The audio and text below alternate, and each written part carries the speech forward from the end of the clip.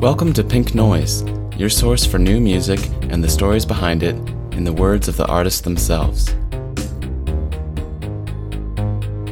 Today we're going to hear from The Nunnery, the songwriting project of looping vocalist Sarah Elstrand. The Nunnery creates deep worlds with her voice, using a looping pedal to layer harmonies and percussion. Her performance is often accompanied by visual effects, manipulated live and projected by her husband, Eric Elstrand. Sarah told me about her songwriting process, the elements she conjures musically, thematically, and visually, and the months-long tour she was on when we met.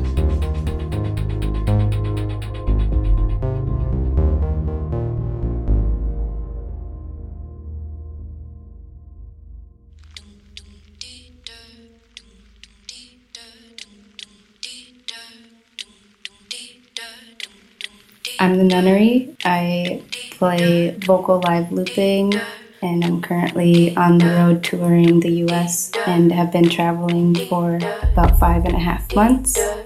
Yeah, we currently live out of our minivan and have just been playing shows. You've got that gold, now fly. Holding you back, I'm holding you back till time.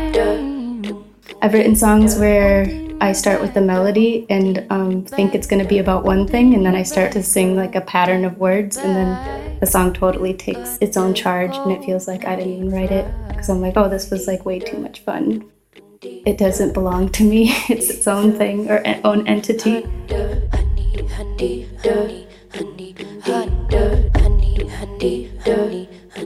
In the beginning, when we did visuals, I would give him basically my thoughts and concept and sometimes a color. Like with the first EP I came out with, I hadn't had projections at that time and I already released it, and it was a completely water-based emotion. So we had a lot of like blues and whites and off green tones that I had in my mind. So a lot of the incorporation in the beginning was very purposeful, but a lot of times with just like jamming, we'll still do this where if I see him projecting something like geometric and stuff, it completely changes how I write, and I'll improv like a bunch of different textures based on what he's projecting. Holding you back, I'm holding you back. You've got that gold, now fly.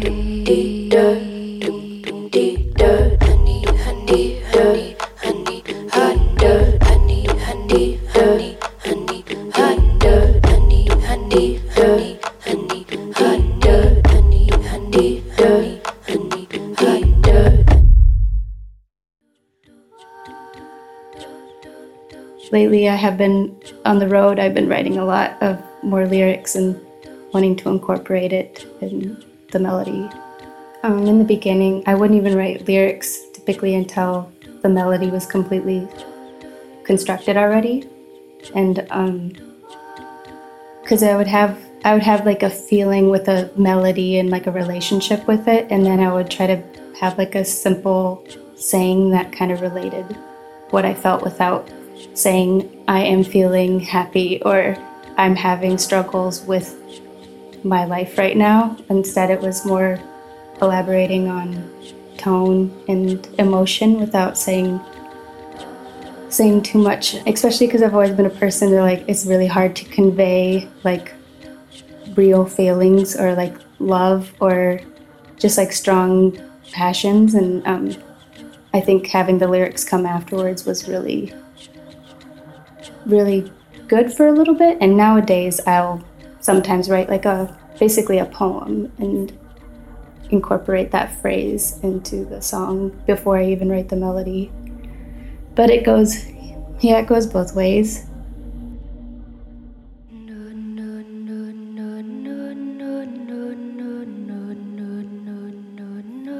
I remember for my first release, I really wanted some visual aspect and having people incorporate other elements. Like I would have some people dance for a few songs. Having the visuals is like a nice little tent around myself that it's like brings the attention to like an atmosphere rather than just an intimate space that could be a little bit naked. But anytime we have the visuals, you can tell that people take in the show differently than when without it.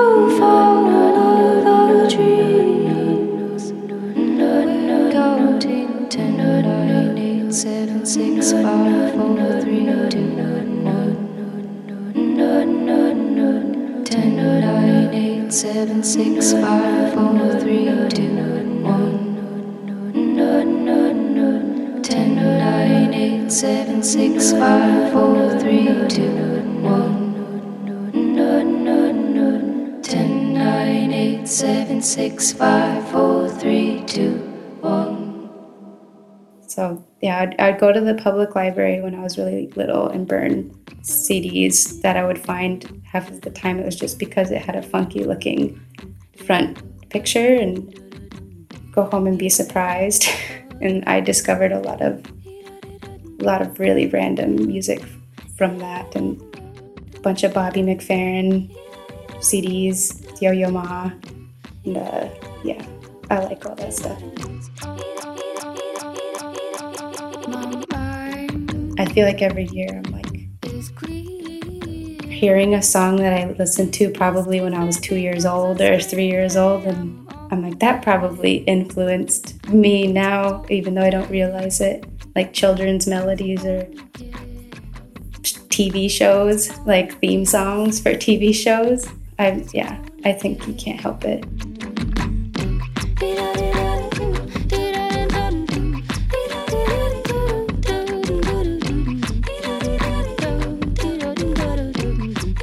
I have a lot of music online, but you have to search for it, I guess. Yeah, I think I'm gonna try jumping on the single bandwagon for a sec and see if it's successful at all. I 100% believe in albums though, and how an album can mean something front to end, like a story. But we're making music. Definitely be writing a lot when we're done with this trip. I've been writing a ton on the road. I feel like everybody says that on tour. They're like, oh, now we're ready to move on. Well, that's good. Makes more motivation to continue the whole cycle. It's on again.